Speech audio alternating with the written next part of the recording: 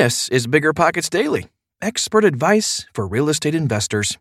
If you like what you hear, check out biggerpockets.com. I think you'll find a warm, welcoming community, a wealth of data to help you make the best decisions, and calculators to help you analyze deals.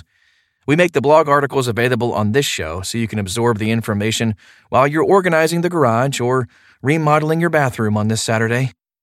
This show is sponsored by Airbnb. Did you know that a long time ago, before I ever started my real estate business, I turned one of my first primary residences into an Airbnb? And that's the extra income that I needed from Airbnb that gave me the confidence to go out and work for myself and eventually quit my 9-to-5 job. And now I have dozens of Airbnbs all over the country. I've even partnered up with the old David Green on a recent property in Scottsdale to take our portfolio to the next level. And of course, we host it on Airbnb. But you don't need to be a full-time real estate investor to start on Airbnb. As a matter of fact, I was self-managing 10 properties while working my 9-to-5 job, so I know anybody can do it. Think about it this way. You're looking for extra income and going on a vacation. Wouldn't it be great to rent out your space and let your property pay for itself while you're gone? I did this one time. I pitched my wife and my roommate, because we were house hacking, on the idea of renting out our home, and it paid for all of our expenses on a trip to Mexico City. So go and give it a try. It might just change your life, just like it did mine. And I really do mean that. Your home might be worth more than you think. Find out how much at airbnb.com/host. You're trying to close on your next rental, so why is your insurance company dragging its feet? With long lead times and never-ending paper forms, it's no wonder it takes forever to finally get a policy. Modern investors deserve better. They deserve Steadily.com. At Steadily.com, you'll get fast, affordable landlord insurance available online 24/7 in just a few clicks. You can even get next-day coverage, which takes just minutes, by the way, to obtain. And you can do it all from your phone. Steadily was founded by landlords who created insurance products tailored to the unique needs of this industry. It's their sole focus, and that's why landlords nationwide consistently rate them 4.8 out of 5 stars. So whether you've got a single-family, short-term, or multifamily portfolio, Steadily.com can secure the best coverage at the best price to protect your properties. Discover how Steadily can save you both time and money on your rental property insurance. Visit Steadily.com for a commitment-free quote tailored to your needs today.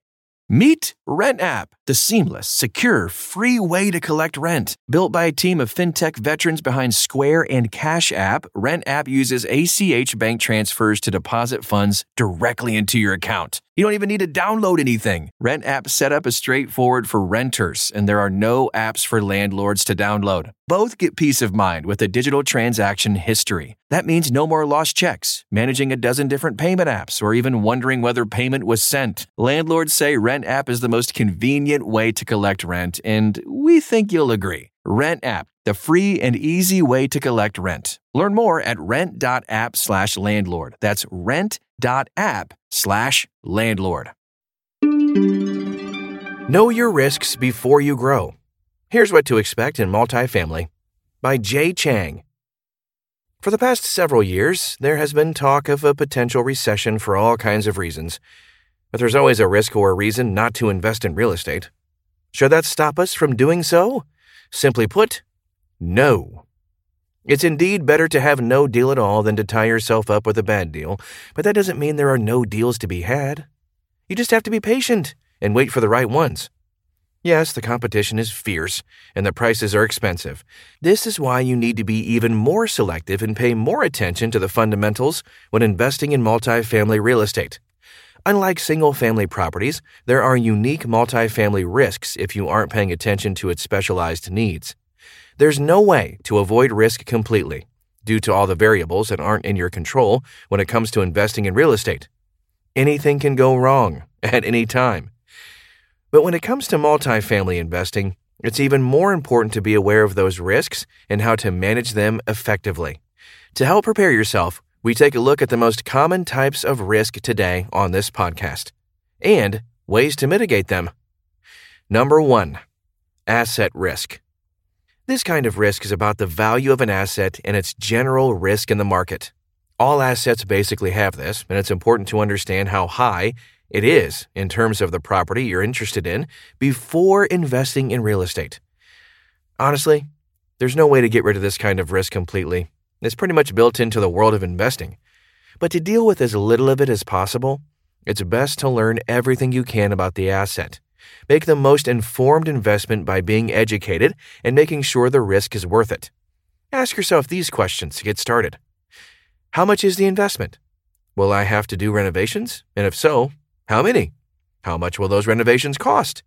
What kind of neighborhood am I planning to invest in? And where do I see it going in the future? So that last question, so important. A bad market will ruin even a great investment property. But investing in real estate within the same asset class can help you manage the expectations of multiple places at once. Number 2, manager risk. A property will be less likely to perform well if it isn't managed well. Whether you manage the property directly or hire someone to do it for you, if the job isn't done properly, you'll most likely see a decline in the investment's revenue. To help mitigate this risk, save some money. A healthy cash flow is important in keeping your investors happy. A multifamily property typically generates a 6% cap, which is the net operating income divided by the initial purchase price. You may not have this 6% minimum cash flow in the beginning, depending on where you buy, but you should get very close to this number after some renovation. By the way, renovations? Yeah, they also cost money. In terms of upkeep, you also have to be on top of repairs needed for the home. These can become very expensive, very fast, if you aren't quick to act on them. Having about $10,000 on the side just in case anything happens while you have tenants is a great idea. But getting everything fixed up before you put your place on the market is also a smart move. Letting your property develop all kinds of issues will make it less valuable to people looking to move in. And if they do, they may not be likely to stay. Never rely on cash flow to finance your renovation cost. Doing this will restrain your capital and slow down the value-add progress. It's also risky if the cost turns out to be higher than budgeted. In addition, you should never budget only just enough money for renovation. Raise an additional 10% to 15% of the predetermined budget because construction is full of surprises. Things like multifamily loans can be an option, but those kinds of lenders can be pretty serious about paying back the money on time. If you won't be able to make a payment for any reason, it's likely that you won't get assistance from the lender. But this doesn't mean you should avoid renovations altogether. In fact, that's what will give you the edge when it comes to competition in the marketplace. The right kinds of changes will attract tons of potential residents to you. This, on top of expected rent growth, means that you can charge even more per tenant over time. Number 3, over-leverage risk. This kind of risk is all about being in too much debt compared to your property's value and cash flow. Basically, if a piece of real estate is in such bad shape that it isn't worth fixing up, your over-leverage risk is really high. Sometimes, having this risk isn't a bad thing because people can see the potential in projects. And if you're planning on flipping the property, you can save a lot of money by living in one unit while fixing it and renting out the vacancies as they become ready for tenants. To avoid this one, be sure to go into your investments with a plan.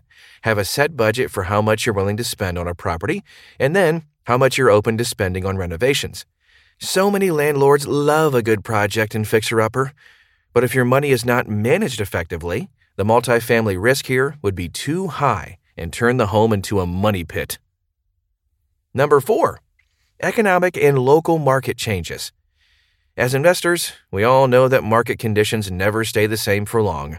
That's why it's so important to research the area you're investing in beforehand.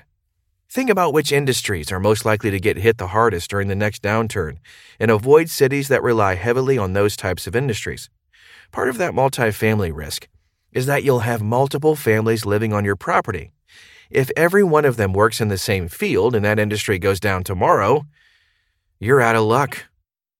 Cities with great employment diversity are much more resilient economically than a city that is heavily reliant on just one industry or one company.